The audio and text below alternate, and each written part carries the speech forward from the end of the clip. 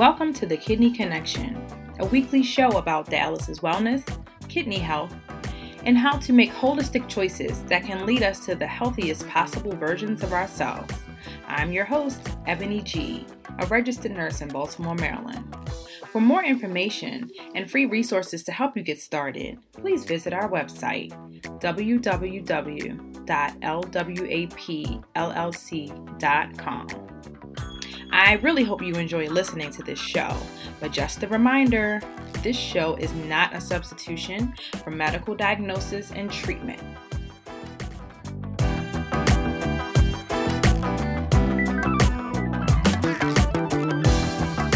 Hey there, Ebony Living with a Purpose here. Hope everyone is doing well, staying healthy as we cruise through this month of May. As I've said before, May is a month of many different topics of interest and of discussion. Hypertension and Stroke Awareness Month, Mental Health Month, and Meditation Month. So today, I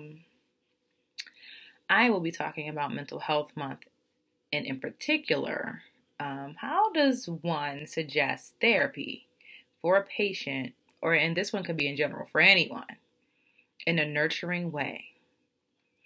I don't know about you, and not to be judgmental, but, sometimes you come across people, and whether it's just, a feeling that you get, or certain things that they say, or how they react to things, if you've been in therapy yourself at any point or regularly, and it's just something that they really could benefit for some therapy, or they really need, to go to therapy to work, through whatever, insert topic or issue. But to do that in a loving way, right? You don't want to be like, dang, you need to go to therapy. Maybe if it's, someone close to you or something like that, that might work for you.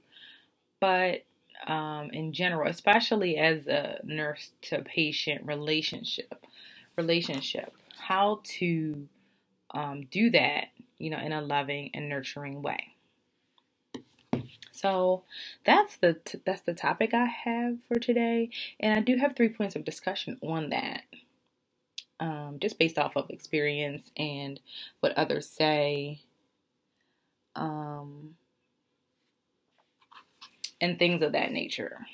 So the first point of discussion I have is just to ask about their mental health in general. To say like,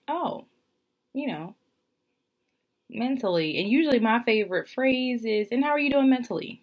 Any depression or anxiety, excessive, whatever, sleep, eating, or lack of eating, sleep, just something. Usually it's in a way like that. And usually it's not by itself, is usually coupled, or it's usually pushed in the midst of other questions, open-ended questions usually that I'm asking. So that's the first way I typically go about, asking about mental health, because you can't just say, "Dag, need therapy." You kind of need to, ease into it a little bit. And then the second point that I have is then to ask, have they ever seen a therapist? And I'm sure, if you're a clinician or in the healthcare field in general, you will get a wide variety of answers to this. I know people who have said, yes, I love my therapist. I see them regularly every week. I've had people that say, oh my gosh, I don't trust people. I don't usually like them. I don't want to be telling people my business. And then you hear everything in between. And what I usually like to tell people, for those who are either like absolutely no way or kind of in the middle and hesitant, is just that, it's important to find a therapist, that you trust and that you have a good working relationship with. Because if you just cannot have a therapist that you don't like, because you're not going to open up to them. That's for any of us. So I preface it with that, you have to find somebody that you like and that you trust. And I also tell patients that it might take a couple times, just like everything else. the first one you find or the second one you find might not be for you. So it's important to try, a few to really find that perfect match for you, or the best match that they can for them. So I do always share that with them, just so that their expectations are appropriate. I can do 50 podcast episodes on expectations, because I myself have and at times continue to have my struggles with expectations of you insert whatever.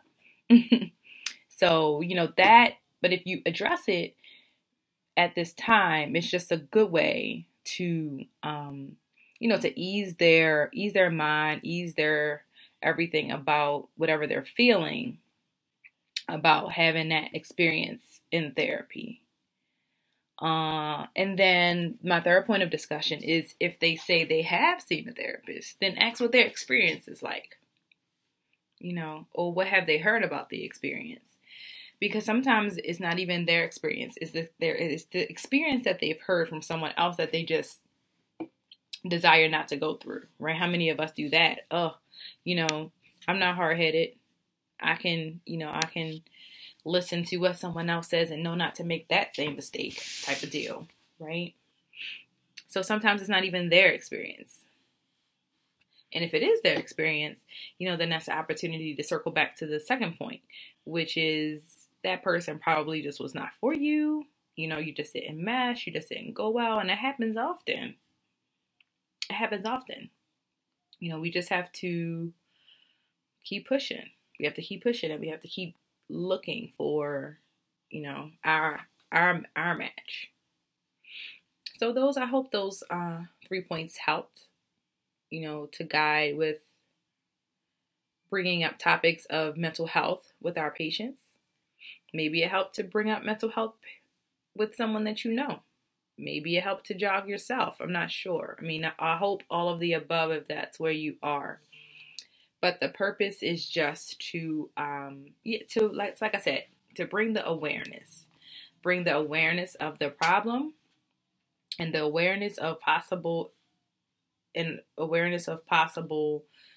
solutions to these problems, because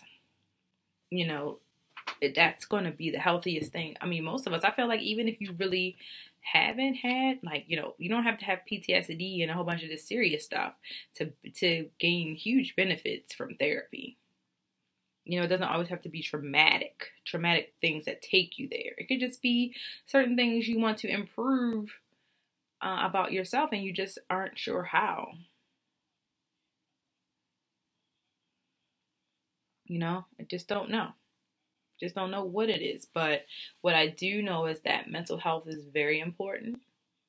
Mental health is not prioritized as much as it should be.